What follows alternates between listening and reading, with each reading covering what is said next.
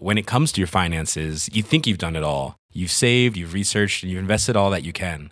Now it's time to take those investments to the next level by using the brand behind every great investor, Yahoo Finance. As America's #1 finance destination, Yahoo Finance has everything you need, whether you're a seasoned trader or just dipping your toes into the market. Join the millions of investors who trust Yahoo Finance to guide them on their financial journey.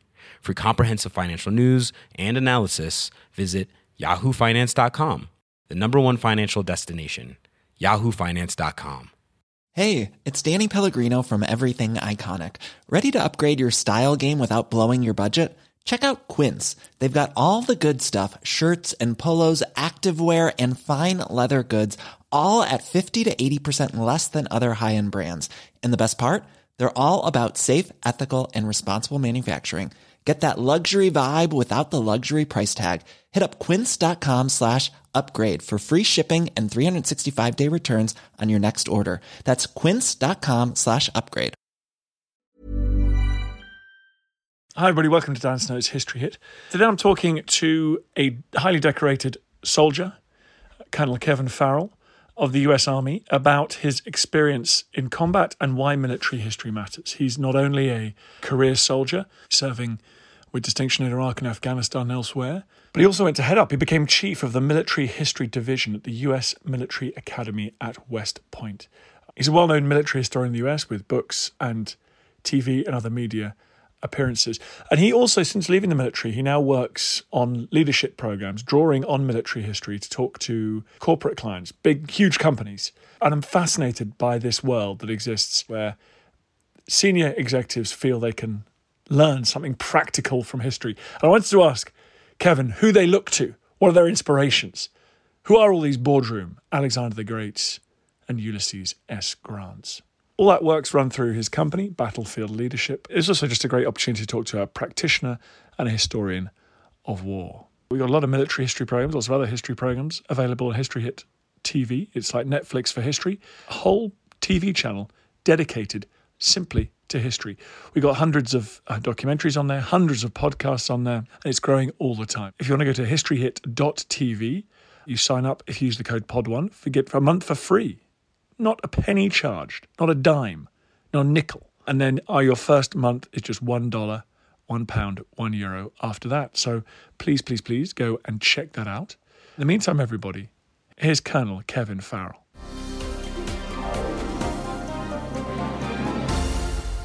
Kevin, thank you so much for coming on the podcast.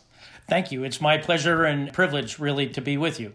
Well, I love talking to soldiers, and particularly academic soldiers, because you guys understand the kind of practical uses of history in a way I don't think anybody else does. There's something about soldiering, the way you look back at military history, how your forebears have done things, that seems to be a part of your job almost like no other profession.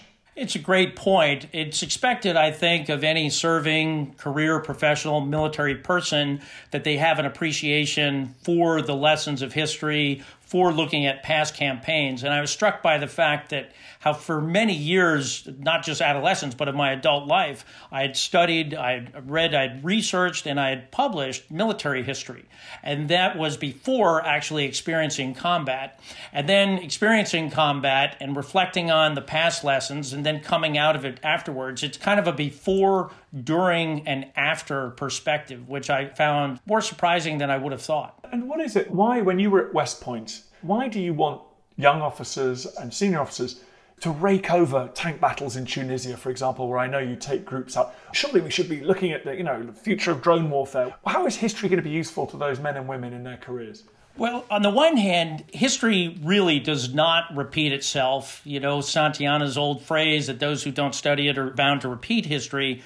But what we gain from looking at past historical examples is not that they'll be repeated, but that we can see how our forebears behaved in similar situations, in situations that were ambiguous, in cases where there was great pressure for results and decisions with incomplete information. And seeing how they reacted and behaved under those conditions really does have great value today. Nobody's going to fight in the manner that Wellington did for, say, the battlefield 200 years ago, but looking at how he processed information, how he dealt with the ambiguities and the pressures actually is quite relevant even today. You've written about sort of quite niche for an American, I would say, but the Duke of Cambridge and the military reforms there, and perhaps the sort of reforming zeal of a modern prince in the 19th century. But what are some of the campaigns and battles that you like to use in your teaching and some of your lessons? Well, it's a broad range, everything from full-scale industrialized warfare. I mean, the major campaigns of the Second World War have a great cachet. But in another way, little episodes from the history of the British Empire, the far-flung case studies, because they have relevance if you think of a small professional standing army that Britain has today and the United States has today, fighting these campaigns that really don't involve the full mobilization of their nation, but these soldiers and small units serving in places most people have never heard of. It does bring value if you look at campaigns in the Sudan or other things. It's like, or even Churchill as a young officer on the Northwest frontier. They're strangely relevant to what many of our junior leaders are experiencing even right now. I remember in the 90s, people like Tony Blair, Prime Minister Tony Blair in the UK, we started talking about America not as a superpower, but a hyperpower. It seemed that there was a falling away of great power rivals, particularly in the 90s. China was as yet, didn't appear threatening conventionally or unconventionally. Russia appeared to be either in sort of chaotic or even a sort of loose friendship. Radical Islam hadn't appeared on the scene as dramatically as it did post 9/11. I imagine in those circumstances, it's quite difficult to convince young officers of the importance of history. Because if Prime Minister Tony Blair is like, well, what's the point studying history? It's completely different nowadays. America's a hyperpower. It must have been tough. In that time frame, in the 90s, it was. On the one hand, I don't think that the Western world has actually come to grips fully with the realignment that took place with the end of the Cold War.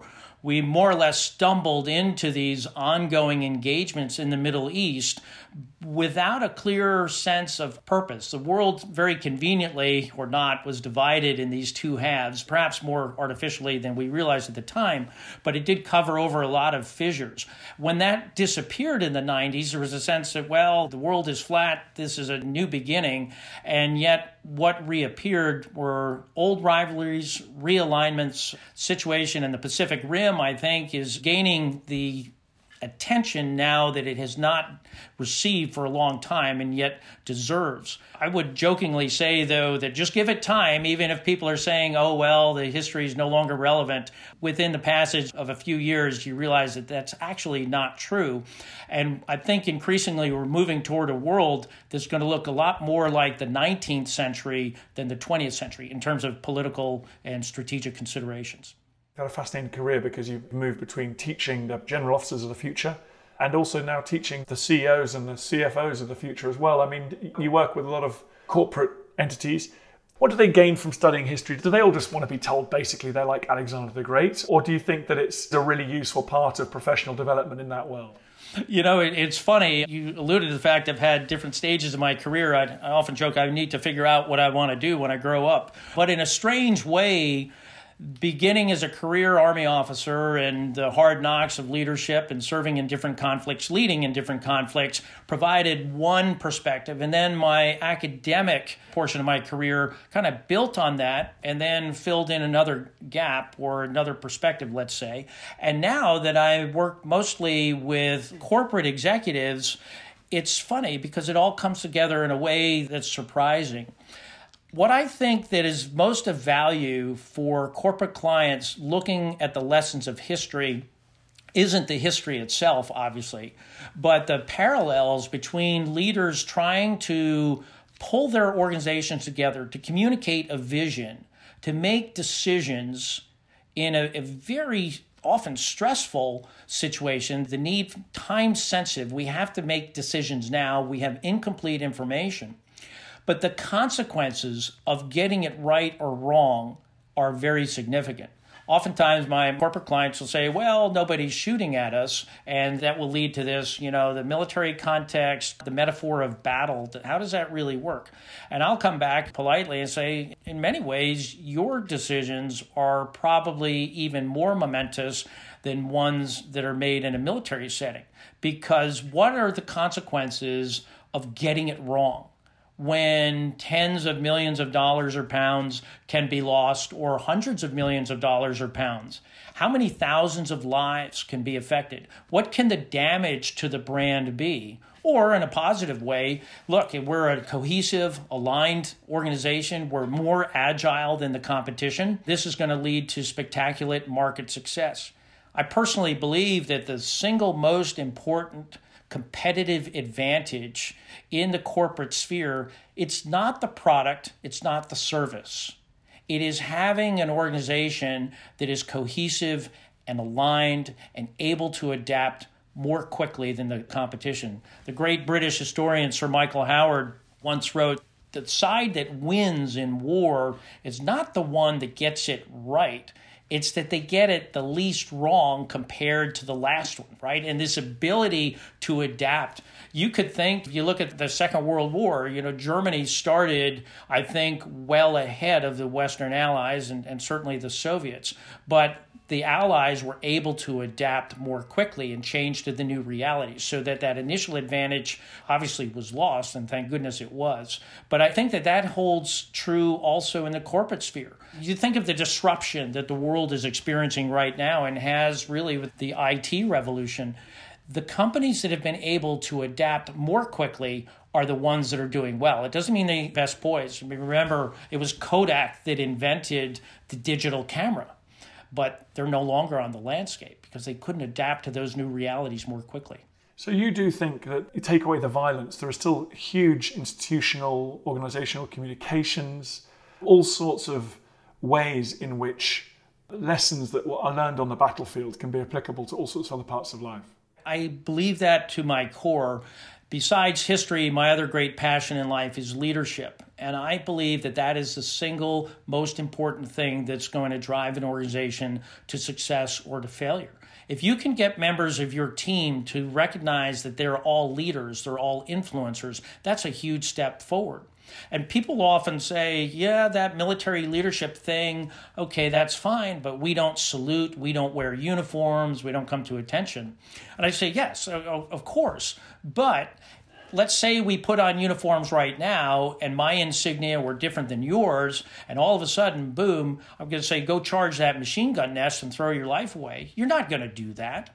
And it's no different in a military context. Even though in a civilian organization, think of a sports team. Think of a philanthropic organization.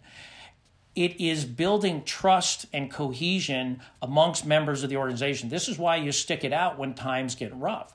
And good, effective leadership, leaders of character, are always going to succeed, whereas those that are lacking, they can achieve perhaps short-term results. But organizations that will overcome significant upheaval, disruption, they stay together because there's trust, because leaders care, and people in the organization care about each other.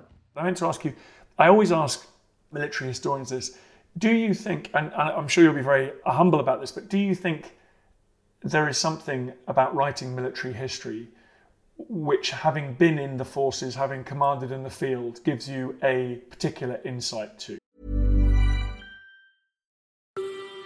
Hi, I'm Matt Lewis, historian and host of a new chapter of the Echoes of History podcast. If you're an Assassin's Creed fan, and like me, want to be prepared for the launch of Assassin's Creed Shadows later this year, join us on Echoes of History as we head to feudal Japan to explore the real-life history that inspired the latest game from this legendary franchise. Learn about Yasuke, the African warrior who entered the trusted circle of Japan's most powerful warlord.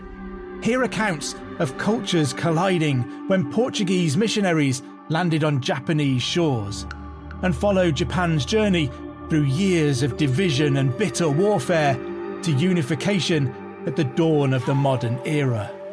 Make sure you catch every episode by following Echoes of History, a Ubisoft podcast brought to you by History Hit, wherever you get your podcasts.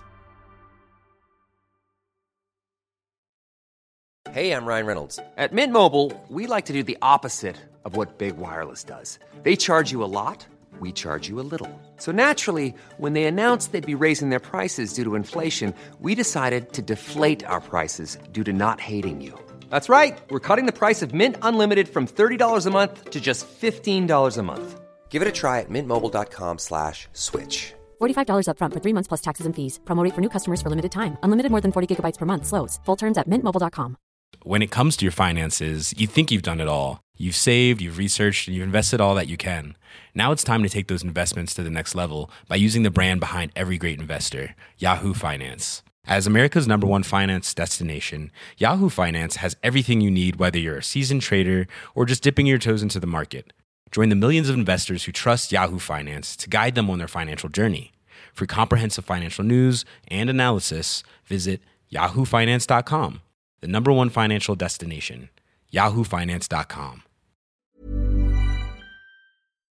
I'm going to hedge my bets here. I'm going to say yes and no. Some of the greatest military historians who got it so right never served a day.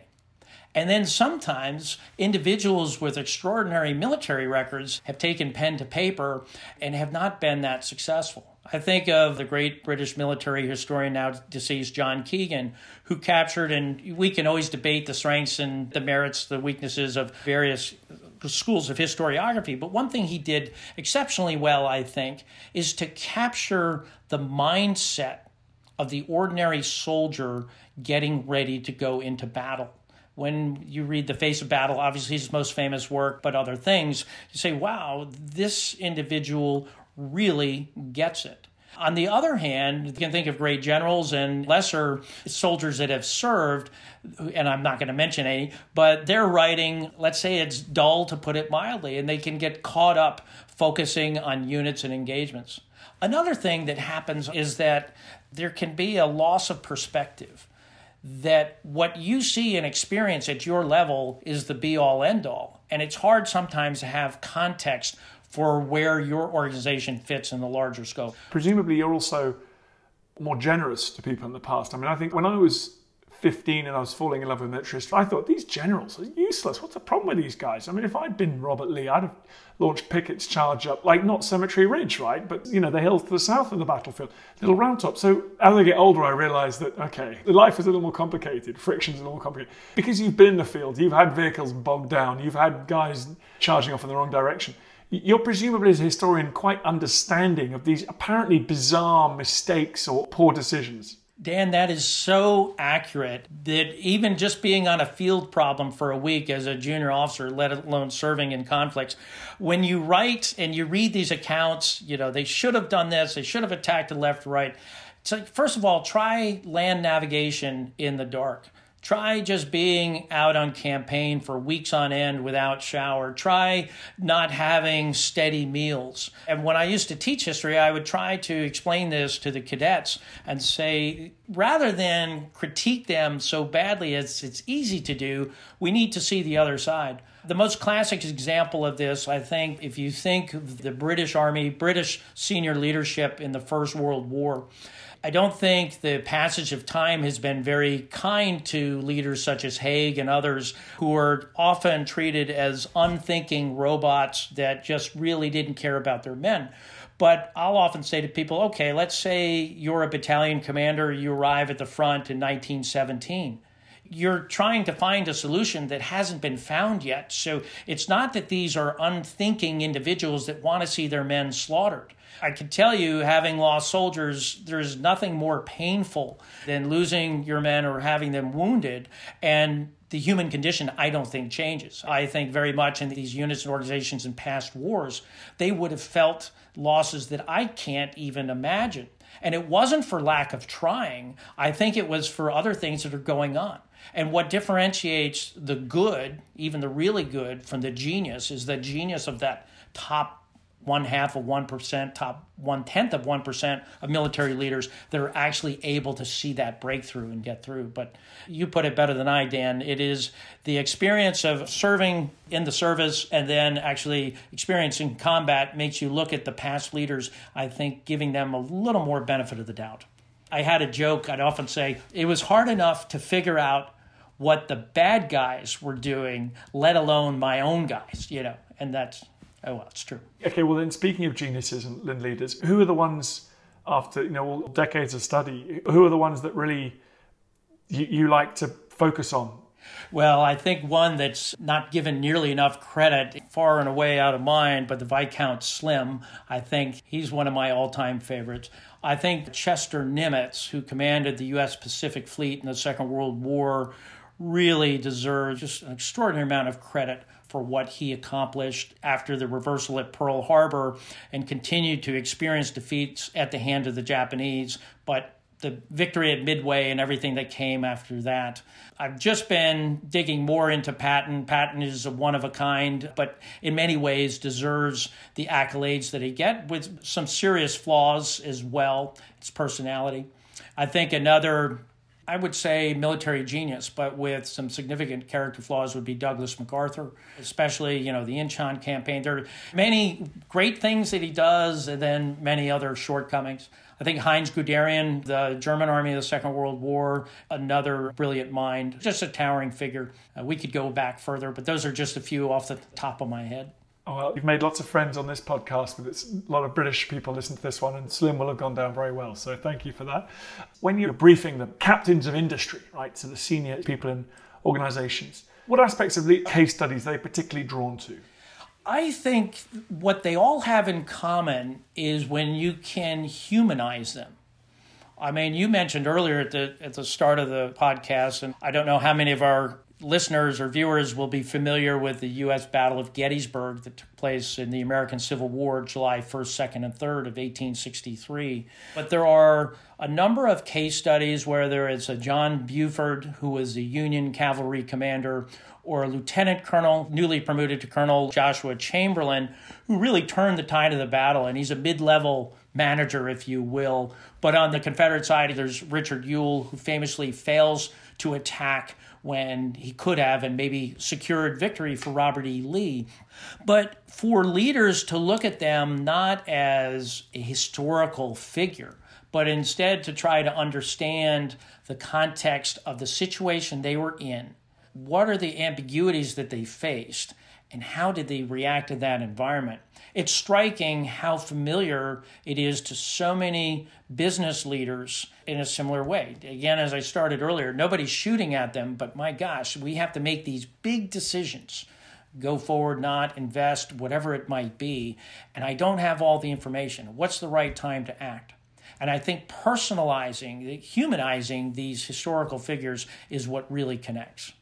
I must ask about your time in Iraq. I could keep questioning you all night, sir. I must just ask, before I let you go, about your time in Iraq and Afghanistan. There's been lively debate, I think, in the UK and in the US about whether we were sufficiently aware of the kind of historical context, the societal context for those operations. You were on the ground, you saw it up close. Do you think that, looking back, there perhaps should have been more awareness about the very complicated and very, very particular histories of both of those areas in which we're intervening?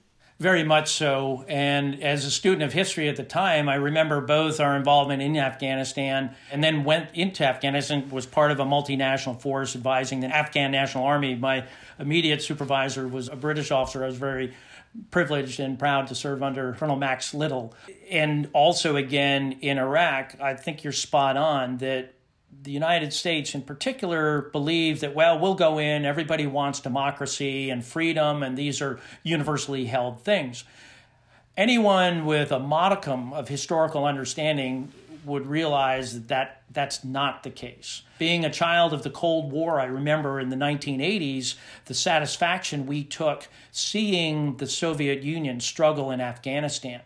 And here are these fearless freedom fighters standing up against the evils of Soviet tyranny. And when I was in Afghanistan for the first time, and I looked around and I said, okay, here are some interesting parallels. The Soviets, they wore desert tan camouflage uniforms. We wore desert tan camouflage uniforms. The Soviets came in with the desire to educate the people, to provide equal rights for women, surprisingly enough, to provide freedom of religion. We actually believed in many of those same things. The Soviets wanted to build infrastructure, roads, schools, improve the standard of living. We wanted to come in and build roads, infrastructure, improve the standard of living.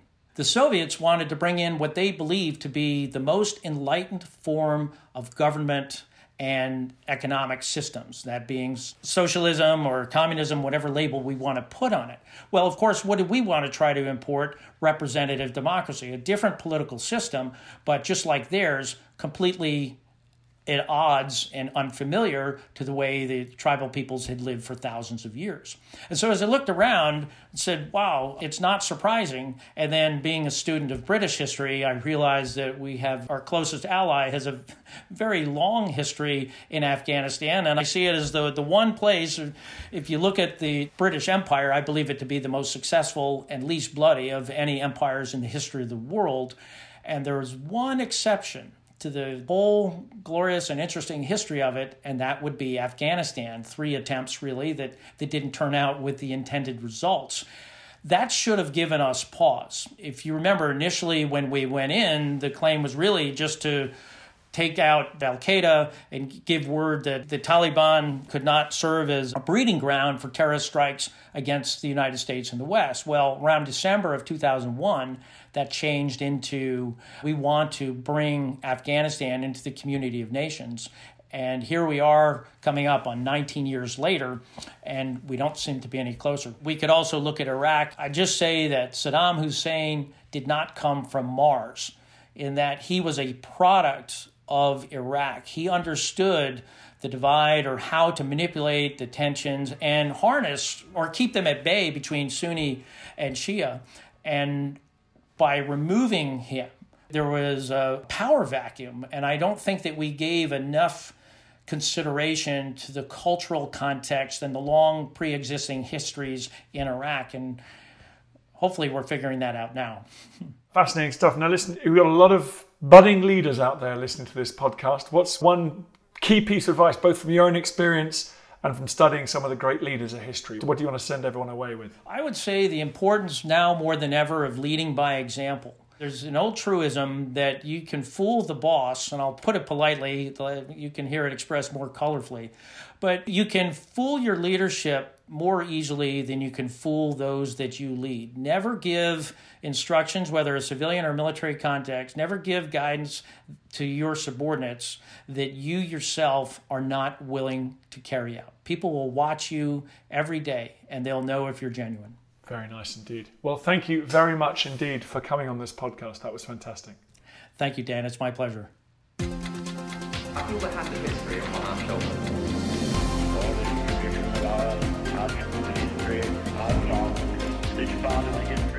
I hope you enjoyed the podcast. Just before you go, bit of a favour to ask. I totally understand if you don't want to become a subscriber or pay me any cash money. Makes sense. But if you could just do me a favour, it's for free. Go to iTunes or wherever you get your podcast. If you give it a 5-star rating and give it an absolutely glowing review, purge yourself, give it a glowing review. I'd really appreciate that. It's a tough world out there, law of the jungle out there, and I need all the fire support I can get. So that will boost it up the charts. It's so tiresome. But if you could do it, I'd be very, very grateful. Thank you. When it comes to your finances, you think you've done it all. You've saved, you've researched, and you've invested all that you can. Now it's time to take those investments to the next level by using the brand behind every great investor, Yahoo Finance. As America's #1 finance destination, Yahoo Finance has everything you need, whether you're a seasoned trader or just dipping your toes into the market. Join the millions of investors who trust Yahoo Finance to guide them on their financial journey. For comprehensive financial news and analysis, visit yahoofinance.com. The #1 financial destination, yahoofinance.com. From BBC Radio 4, Britain's biggest paranormal podcast is going on a road trip.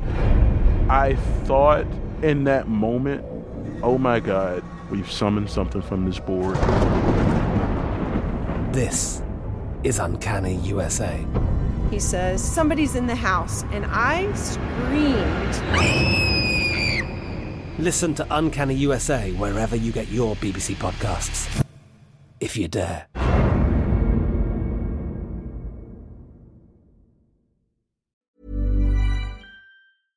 Thank you for listening to this episode of Dan Snow's History Hit. Please follow this show wherever you get your podcasts. It really helps us, and you'll be doing us a big favour.